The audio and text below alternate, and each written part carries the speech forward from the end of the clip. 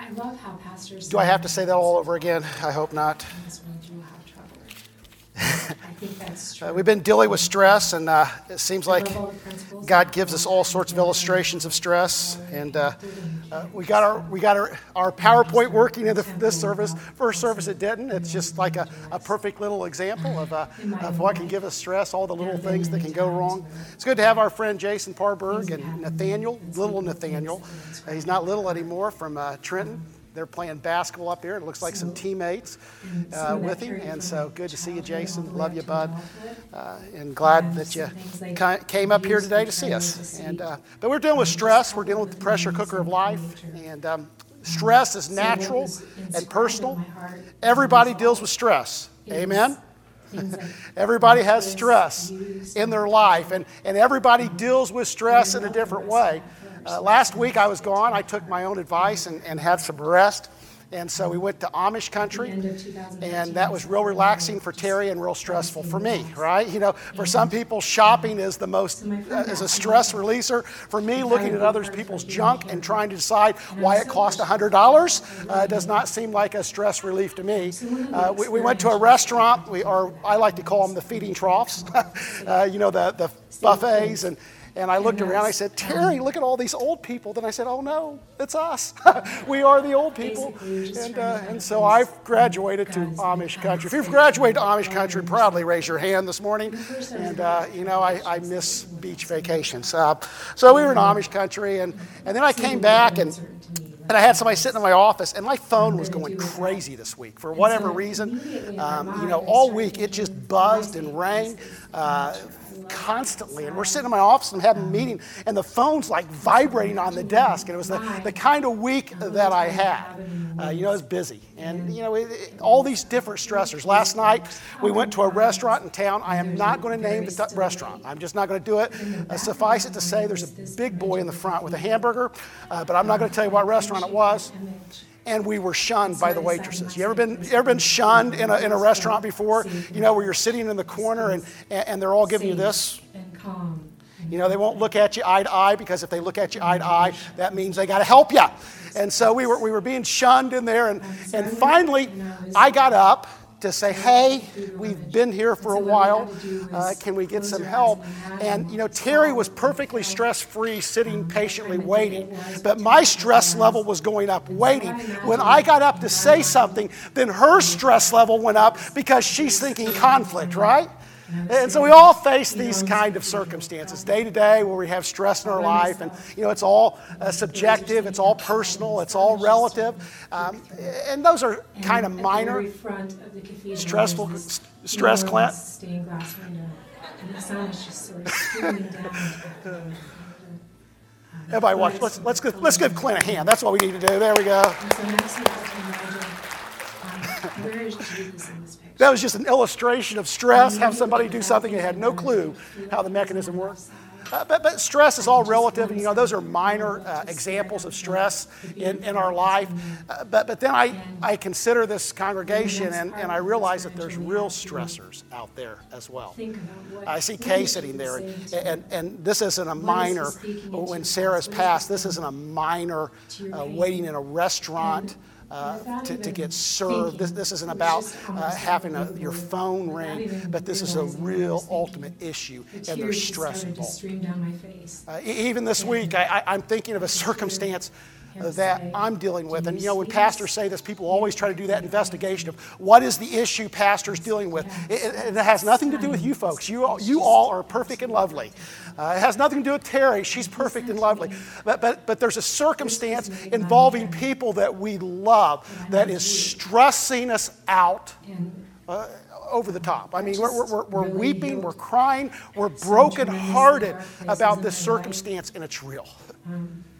I see Mrs. J back there and dealing with health concerns. You got to wake her up so she knows I'm talking about her. I see Mrs. J there. That's a real health circumstance. It's a real stressor. And during the lunchtime, I saw Helen here, Helen Boylan, facing real issues. So we're facing it, and I look around here, and I see your faces, and some of you I know what you're dealing with, some of you I don't. But what I realize is there's real significant stress in your life. Real issues. It's not minor. It's not the phone ringing. It's not failing to get served at a restaurant. But it's real and it's significant and it's affecting your life. We sang that song, "Blessed Be the Name of the Lord." And when I hear that song, you have all these images that go through your mind. And my grandma Moore was, Terry, I don't think you ever got to meet my grandma, was the most saintly woman I've ever met. And after she died, we got access to her journals. And she didn't have a lot of journals, but she had journals. And she wrote in one of them, she lost several babies in birth. And I've shared this at birth. And after she had twins die, she said, "The Lord gives. On that day, I felt like The Lord takes away. On my heart, blessed be the name of the Lord." Those other things. That's the life we live, isn't it? We live in this world where the Lord gives and the Lord takes away. Blessed be the name of the Lord. That was just beautiful. So we're dealing with real stresses. We did a survey, and finances is a stress, and parenting is a stress, and just the general busynesses of life is a stress. Caring for loved ones, for parents, is a stress. Jobs. Wouldn't life be a lot easier if we didn't have jobs, right? Amen. That was a good Sunday crowd. Health problems, life transitions, decisions, relationships. Wouldn't life be easy if we didn't have any relationships? Yeah. Everybody's afraid to say amen because they're sitting by their spouses.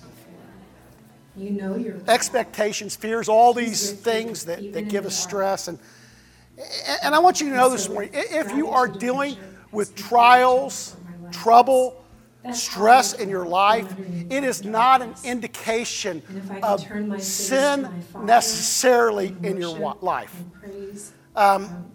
Theologically, there are some churches, and I don't think there's a lot, but there's some churches that teach that when you have problem in life, it's because there's something that you've done. Can I most assuredly tell you that the Bible that I read, the Jesus that I serve, does not demonstrate that by lifestyle. There is trouble in this world. Now, how we deal with stress, how we deal with difficult circumstances, does demonstrate our spiritual character. But the fact that you are tempted, that you are tried, that you have stress in your life has nothing to do with your spiritual condition. Jesus said this, "I have told you these things so that you may have peace. In this world you will have trouble," and everybody said, "Amen. But take heart, I have overcome the world." And so this is the prism. This is the scripture that is really the beginning, the end, the source, the center of this 7-week series talking about stress. We've used this phrase as we began the series, we are meant to overcome, not be overwhelmed. And I believe that's true. That is the truth of Jesus' scripture. We are meant to overcome, not be overwhelmed. And as I ministered, pastored to you folks, and I know the tendency is that we almost feel overwhelmed. But Jesus gives this promise of being overcomers, not being overwhelmed by life. And so I want to make that promise personal. Put it on the screen. Can you say this with me? I will overcome, not be overwhelmed. This week, as you're going through stress, I want you to remember that promise. This is the promise that Jesus gave you, and I want you to live to that promise. I want you to live as someone who is overcoming, not being overwhelmed. Now, this doesn't just happen. We don't just will this. We don't just set our face. We don't just decide that I am going to overcome, not be overwhelmed. We don't just change our attitudes. But this takes some intentional and practical habits. The point is not to eliminate all trials, not all trouble from our life. In fact, trials and trouble can be a source of building our faith. And sometimes God uses these difficult circumstances. Every time, if we allow Him, God uses these difficult circumstances to refine and define our character and grow us more into the image of Jesus Christ. And so the point of life is not that we run to trouble, but we don't run from trouble either. But we live in that with an understanding that God can take, our amazing God can take any circumstance you're going through and use it for your good and His glory. Only God can do that. I can't do that. You can't do that. But God can do that. And so we need to deal with stress. We need to not just ignore it, but we need to deal with it. We should manage our stress, not be managed by stress. In other words, instead of letting circumstances overwhelm us, we live in a way that we are in control, to a degree, of the stress that we face. Now, we're dealing with 7 principles. In the first week, we talked about the temple principle. And that is our physical bodies matter. And we talked about all those things that we should do, that we can do, that can help us deal with stress. And we began with that principle because I believe some of you are so tired, you're so worn out that physically you're not in the place of hearing from God because of what we're doing with our physical body. We're running so much that it's very difficult for God to speak into our circumstances. Now, the next week we talked about, and Pastor Christy, and it's a blessing to have associate staff like I have. I have been blessed with the greatest associate staff in history, both at Trenton and now here. And I'm so privileged that I can be gone and Pastor Christy can preach, and I know that we're in great hands. And she talked about the wisdom principle. And logically, the wisdom principle is the primary principle. That's where it begins. But we began with the physical principle because I believe some of you are so tired, so busy, so worn out that you don't even have space for God to speak into your life. The great thing about our God, He meets us where we are. And so God sees where you are, and God wants to meet you where you are. And the wisdom principle is this: God is the only way we can fully overcome. Now, most of these principles, I believe, have application and use even in the life of a person who is not a believer. I believe physically, if you take care of your body, you will be able to deal with the pressures and stress of life better. This week we're going to talk about the gratitude principle, the principle of being thankful. I believe that even if you have no spiritual belief, even if you are not a believer in Jesus Christ, even if you are not a Christian, to be grateful, to have thanksgiving as part of your life will help you relieve stress. You know why? Because our God is so overwhelming in His grace. This is a good thing, and God even pours blessings on people who do not believe in Him. Jesus says, God causes the sun to shine and the rain to fall on the evil and the good. In other words, God blesses you because that is the nature of our God. Now this isn't in my notes, and maybe you're just trying to figure out who this God is and why you should seek Him. This is a God whose nature is to bless. And where you see your failures and you see a God that wants to smack you down, it can't be further from the truth. Jesus died so that you can have relationship with this God. He loves you that much right where you are. I don't know, it just sounds like the kind of God I'd like to pursue. What about you? So the wisdom principle is God is the only way we can fully overcome. And so we recognize that it's God's grace that allows us to get through the circumstances of life, the ultimate issues of life. Yeah, I see Kay there, and I think with Sarah, to get through this loss of Sarah, physically you can do all the right things, you can be thankful, but ultimately it comes down to that thing that we perceive death in a different way, that for Sarah to be absent from the body is to be present from the Lord, and that we can find hope even in these ultimate issues. You realize everybody in this room faces that ultimate issue, right? that none of us live beyond that, but we all come to this point where we have to face our mortality, and we have to stand before the throne. We have to stand before God, and really all that matters is what we do with Him. That's free preaching. That's not even part of the sermon. You guys can tuck that in your pocket, no charge for that. God is the only answer to the ultimate issues of life. For the fear of the Lord is the beginning of knowledge, but fools despise wisdom and discipline. The fear of the Lord, the reverence of God, the seeking of God, that God is the center of all these ultimate issues of life that we face. And as a preacher of the gospel, I'd be fooling you. I would not be giving you the whole truth if I said, oh, you can do all these things and everything will be okay. No, folks, ultimately it all comes back to what will you do with God? The wisdom principle means we orient ourselves in God.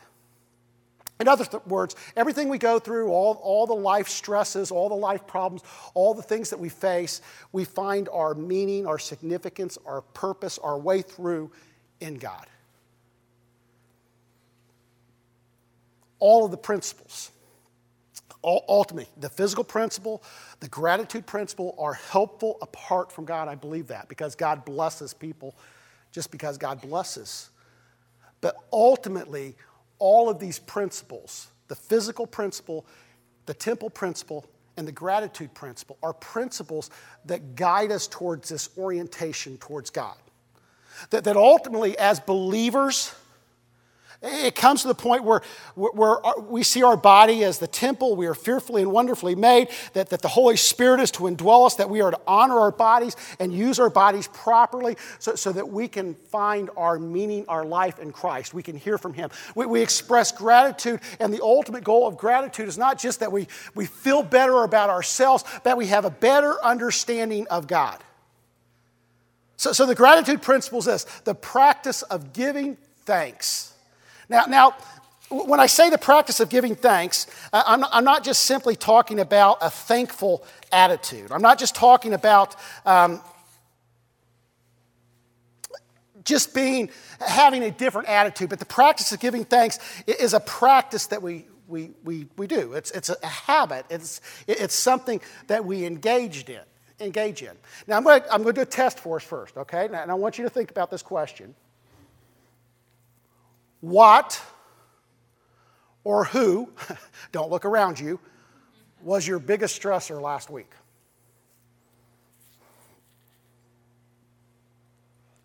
Raise your hand when you've already thought of that.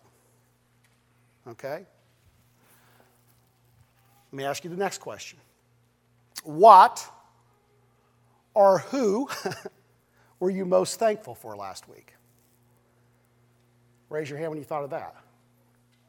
Let me ask you, and just be honest, which question was easier to answer?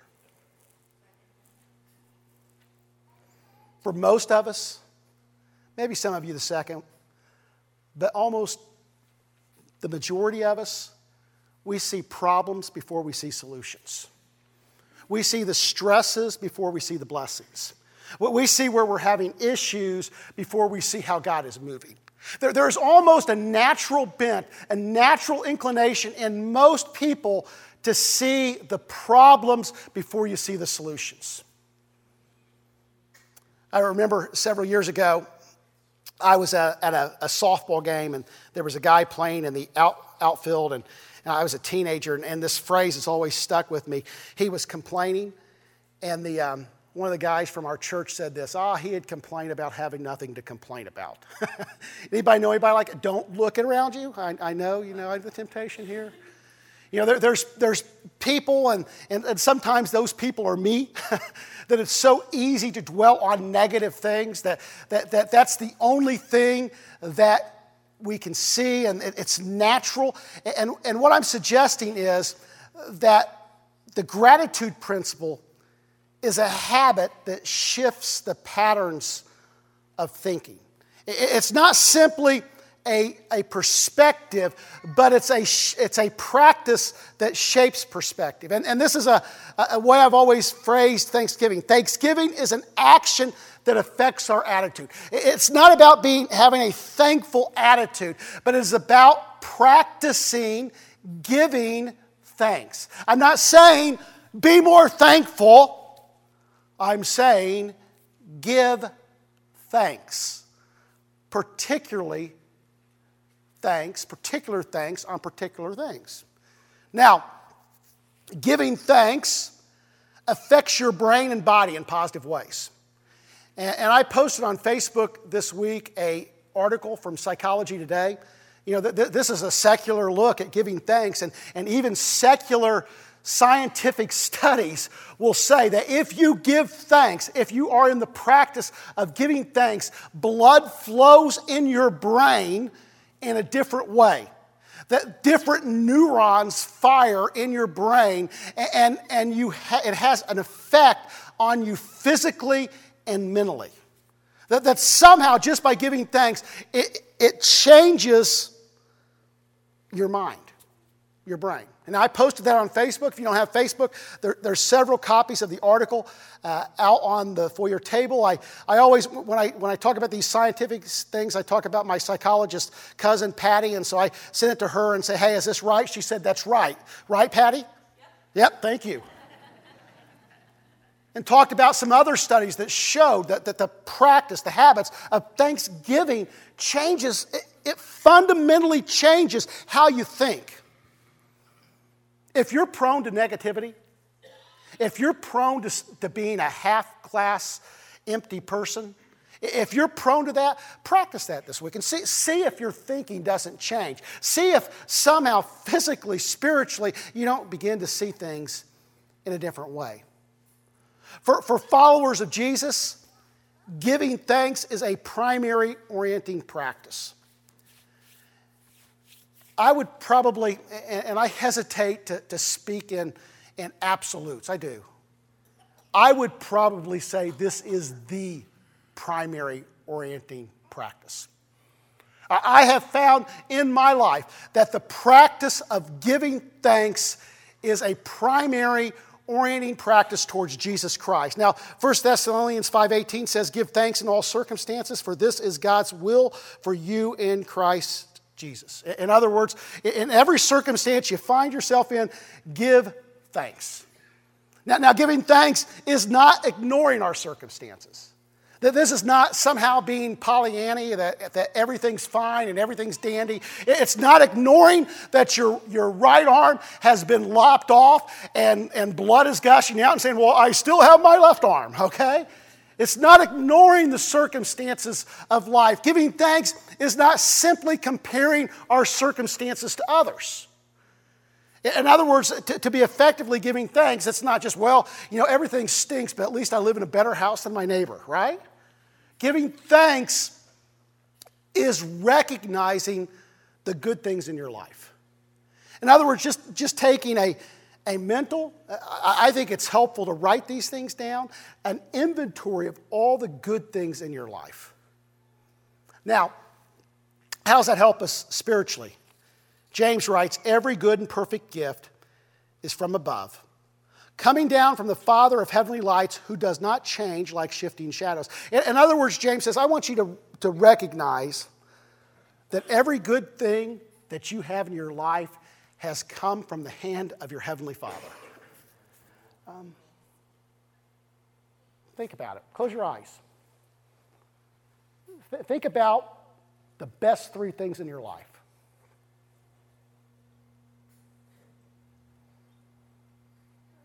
Some of you would say family, faith, friends, job, home, people that love me,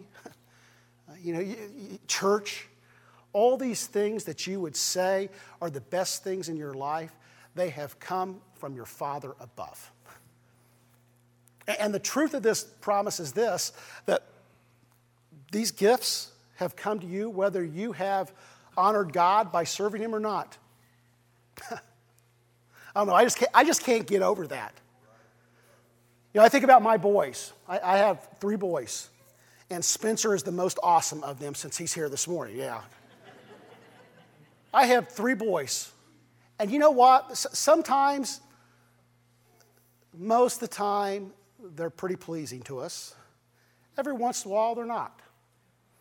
You know, when they're not, I still love them, and I still give them good gifts. You have a Father. What's the word? He knows your name. I love the Good, Good Father song that we sing. You know, good, good Father. That's who He is. And we're loved by Him. And that's who we are. We are the ones that are loved by God. So God pours blessing, and when we give thanks, we recognize that God is the source. We should recognize that God is the source of those blessings. So as we give thanks, we're able to see where God is present and moving in every circumstance. Thanksgiving, giving thanks, is a habit, a perspective that allows you to see God at work in the darkest parts of your life. During your worst days, God is still present and still blessing and still giving and still loving. Now, King David, the psalmist David, the shepherd David, is an example of giving thanks in the midst of extremely stressful circumstances. David has all sorts of hats he wears throughout his life that demonstrate stress. David is a shepherd, and we think of a rolling meadow, a grassy field, and peaceful sheep, and it just kind of looks like relaxing. But think about that in the midst of the night. Think about that in a field with however many sheep and a storm and lightning strikes. Think about that when animals are trying to take the animals, to take the sheep. Think about that when one has went astray and you're responsible. Being a shepherd would have been a very stressful job. And then we see David, the warrior. David, the one who goes to battle against Goliath and others. And he's this warrior and the stress that's involved as a warrior. But we see David, the king. And leadership isn't easy, right? Right? If you lead in any capacity, leadership's stressful. And he has good days and bad days as a king. You see David the pursued. Two times in David's life, he is being pursued. The first time by King Saul. And David's done nothing wrong. And yet Saul pursues him and accuses him of wrongdoing. Have you ever been falsely accused? Wrongly accused? The stress involved there. And then the second time David is pursued by his own son, Absalom. Now, Absalom's sin and Absalom's pursuit of David is all rooted in this sin with Bathsheba, the sin of adultery and murder that David committed. And as I talk about stress, you realize sometimes in our life our stress is self-inflicted, right? That David had stress in his life because of sin. And maybe you're dealing with that too. And the answer is confession and repentance. Repentance is to turn from one direction and go the other direction. In other words, it's to confess and say, I'm sorry, and then change behavior. We don't believe, I don't believe, that God sent His Son Jesus to die on a cross and raised Him from the dead so that we can live in the same sins over and over. I believe God wants to save us from that. The power of the resurrection can be at work in our life. And so there's this part of us that we have stress because of sin. And I think the example of David teaches us that we need to lift ourselves out of that through the power of Jesus Christ. Not that you eliminate you still have the residual effects of sin, and but I believe God can lift us from behaviors that's caused distress. So David's pursued. We have family conflict. We have marriage problems. His father-in-law, Saul, and his father-in-law wants to kill him. I've experienced that. I think my father-in-law's wanted to kill me before. He's not throwing any spears at me. All these things are going on in David's life. And the Psalms are reality worship. Pastor Joe posted last week an article from Eugene Peterson had an interview with Bono. Who's Bono? U2, okay. You guys aren't so holy to know who U2 is. That's fine. Bono's the lead singer from U2, and there's some people think Bono's great, some people don't. That's neither here nor there. But he talks about worship songs, and he said, I wish that some people would write worship songs that were rooted in reality. In other words, that would talk about broken relationships and praise regardless. And it got me thinking about this place. We want to be rooted in reality, right? I'm coming down because I want you to hear my heart here. I believe the church has to be a place where we can be broken before each other. Doesn't work otherwise. And yet, I'm concerned that most of the time, the church becomes that place where we put on a mask. That we can't talk about being broken. We can't talk about failing. I'm not saying, every Sunday we need to have everybody come up to the front and confess their sins. But there needs to be some group in this church that when you sin, when you fail, when life's not pretty, you can show them the ugliness of life and have people gather around you and pray. We live in a world that is hungry for such a place. A place where people can be real. David was real. David would express these doubts to God. Why won't you listen to me? Where are you, God? This isn't fair, God. Life's not fair. And David would express these things in what we call Scripture. I think, and this isn't David, but it's a psalm. And there's a psalm that's written when they're in Babylonian captivity. And in the midst of this Babylonian captivity, the anguish of their heart, the psalmist cries out, God, why don't you bash all their babies' brains on the rocks? That's in the Bible. And we can sanitize that, and we can make that holy, and somehow we can say, well, it wasn't a holy thought at all. They were just expressing where they were in their heart and mind. That was ugly. Amen? And the Psalms reflect that. There's times that David is just raw. And I like that because there's times that I feel raw. Right? Anybody ever have an experience where it just feels like, where are you, God? You can't be in this circumstance. Psalm 59 is one of those psalms, and David's being pursued by Saul, and Saul's trying to kill him. He's not done anything.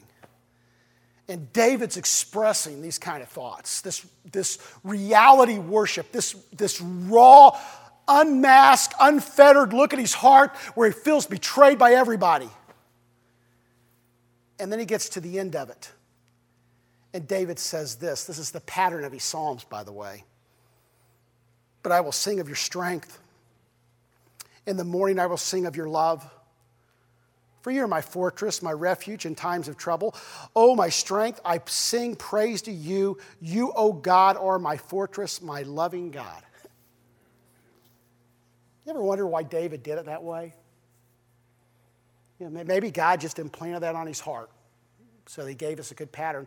Or maybe at some point in his life, somebody said, David, when you're down, you need to count your blessings. Maybe Samuel, maybe his dad, but somebody told him, David at some point, and somewhere was implanted with him in this ideal when life is ugly, when life is hard, there needs to come a place where you could just begin to expound on the worship and the blessings and the praise of God. We've got a video we're going to play of someone that expresses that as well. I love how Pastor's sermon has been so far with in this world you will have trouble. I think that's true, and I love all the principles and how they're all tying together and how they're all interconnected, and we can't just have, just our tempo without also realizing we need to rest. In my own life, there have been many times where things have happened to me, unspeakable things that were inscribed on my heart. And some of that carried from my childhood all the way up to adulthood, and some things like abuse, betrayal, deceit, just coupled with my own sinful nature. So what was inscribed on my heart as a result is things like worthless, used, not treasured. But I love the rest of that verse where it says, but take heart, he's overcome the world. At the end of 2013, I suffered another just devastating loss. And so my friend asked me if I would be a part of her healing care group. And I was so appreciative because I felt like I really needed healing. So one of the experientials that we had to do for that was we had to come up with a safe place. And that's basically you're just trying to find a place and God is going to come and speak to you while you're in your safe place. And at first I was a little bit trepidatious. I didn't know what that was going to look like. I didn't know, it seemed a little bit uncertain to me, like what I was going to do with that. And so immediately in my mind, I started thinking, my safe place is nature. I love to be outside. And so I imagined in my mind a little tiny cabin in the woods, and it was very peaceful. And there's towering pines, and there's a very still lake. But in the back of my mind was this image of a cathedral, and I couldn't shake that image. And so I decided my safe place would be a cathedral. I've always felt safe in church. It just feels safe and calm and comfortable. And there's worship and there's gratitude that takes place. So I went and I went with the cathedral image. And so what we had to do was close our eyes and imagine what we saw, what we felt, what time of day it was, what temperature it was. And so I imagined in my mind of that it was the very still morning, and I was sitting in this enormous cathedral, Gothic cathedral, all by myself, and the birds are singing outside, and the sun is just starting to peek through. And at the very front of the cathedral, there's this enormous stained glass window, and the sun is just sort of streaming down to the floor, and there's a kaleidoscope of colors on the floor. And so next we had to imagine, where is Jesus in this picture? And immediately, without thinking about it, I could feel that he was on my left side. I could just glimpse him there, and we're both just staring up at the beautiful glass window. And then the next part of the experiential, we had to think about what is Jesus saying to you? What is he speaking into your past? What is he saying to your pain? And without even thinking, it was just almost unbelievable. Without even realizing what I was thinking, the tears just started to stream down my face. And I could hear him say, "Do you see this beautiful cathedral, Nancy?" And I said, yes, it's stunning. It's just absolutely breathtaking. And he said to me, "This was made by man, but I made you." And that just really healed some tremendously dark places in my life. And when I thought about, I studied art history in college, and when I thought about that, and I thought about how many master craftsmen it takes to build a cathedral, it has to be perfect or the whole thing's going to fall down. And they didn't have power tools, so you have master masons and stone cutters and sculptors and glass makers and just everything, building this towering structure, all for the glory of God. And it was just absolutely astounding to me. Most cathedrals take between 100 and 150 years to build, so most of the artisans do not get to see this grand structure made within their lifetimes. The other thing that I recently came across that I'd forgotten completely about is that cathedrals are built in the shape of a cross. So you have the nave, which is where I was sitting in my imagination, and then there's like a cross section, and then there's the narthex, which is where the glass window is. And so I thought about that, and I thought about how powerful that was. that my safe place was in the cross. So on that day, I felt like he inscribed on my heart, he kind of erased those other things. He inscribed on my heart, dearly loved, chosen, his masterpiece. And that was just beautiful. So I've always been a gracious, grateful person, but this just kind of exponentially amplified that in my life to a point where I just couldn't help but see his glory everywhere I went. It realigned my focus to realize that all his works are good.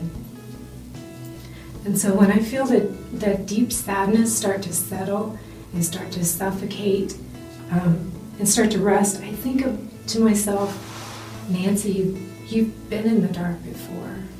You know your way out. He's with you, even in the dark. And so gratitude and worship has completely transformed my life. That's how I get out from underneath that darkness. And if I can turn my face to my Father in worship and praise, I can immediately feel His safe and know that feel His presence and know that I'm safe. So I just feel like He woos me daily with like beautiful works of art, with great scores of music, with my children's faces when they're sleeping, with the ocean as it swells and crashes. And He's everywhere, and He's wooing me, and He's wooing you too. Sharing with us. Am I on? Hello? All right, there we go. Did you like the first version? That was the Japanese horror movie sci-fi where the mouth's different than that we thought we'd try it two different ways. And no, that's just some technical issues that every once in a while we experience. I heard Mike Dennis used to say, if you don't like organized church, come to our church. We're as disorganized as it gets. And sometimes I feel like that. But how do we practice this principle? How do we practice the gratitude principle? And it's how do we develop the habit of intentionally expressing thanks? And I think it's a habit that's born not in the difficult times of life, but it's a habit that's born in just the routine of life. If we want to be people who give thanks in every circumstance, we need to learn how to give thanks in the best and the easy and the normal circumstances of life. And even by journaling during the times when things are going a lot smoother, sometimes those journals are helpful to us as we begin to reflect back when life may be a little bit less structured and positive. Think about who you're allowing to influence the way you think. Think about those people that you surround yourself with. Are they negative in their attitudes, or are they positive in their attitudes? It makes a difference. And think about yourself as well. Those people that you help orient it the way they think. Do you give negative or positive influence to the way they perceive life? It's possible, and I'm not going to ask you to raise hands because all of us does. You ever have that friend that just for whatever reason, when you put you two together, it's easier to see the negative parts of life than the positive parts of life, right? There's people like that in your life that for whatever reason, they draw the negative and you draw the negative from them. So pay attention to the people that you are allowing to influence the way that you think about life. And then I want to close with a scripture today. This is Philippians 4:8. This is the Apostle Paul writing. He says, finally, brothers, whatever's true, whatever's noble, whatever's right, whatever's pure, whatever's lovely, whatever's admirable, if anything is excellent or praiseworthy, think about such things. And does anybody have a bulletin that I could have? Anybody got their bulletin? Okay. In your bulletin this week, you have homework. Say, praise the Lord for homework, right? This is something I want you to practice outside this morning. And it's a simple guide to giving thanks. There's all sorts of scriptures we could use for a guide. But this is, I thought Philippians 4:8 was a pretty good thing to use. In my life, what is true and or real. In my life, what is honorable. In my life, what is right. In my life, what is pure. In my life, what is lovely and or pleasing. In my life, what is admirable and or worthy of praise. In my life, what is excellent and or wonderful. And so I want you sometime this week, we have them in the bulletin. We also have several, Stephanie, there's several out on the foyer table if you don't have a bulletin. We'll probably, do we post the bulletin? Does this get posted online? So this will be online tomorrow as well. And so if you want to wait until you can get it and do it on your computer, that's fine.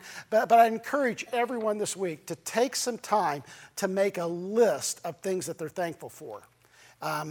I believe it'll make a difference. Stand with me if you will. Who gave me this? Oh.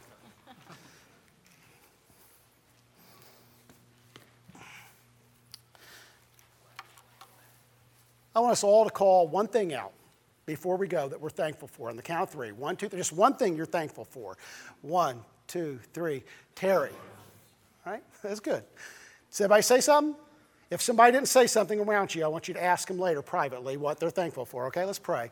Lord, thank you for this day. Thank you for all you give us. Thank you for this patient congregation who's been here through the service, Lord. I pray that you'll bless them and use them. Keep them, Lord. May we have attitudes that are in tune with you, Lord, that we orient ourselves towards you and for you. In Jesus' name we pray. Amen. God bless.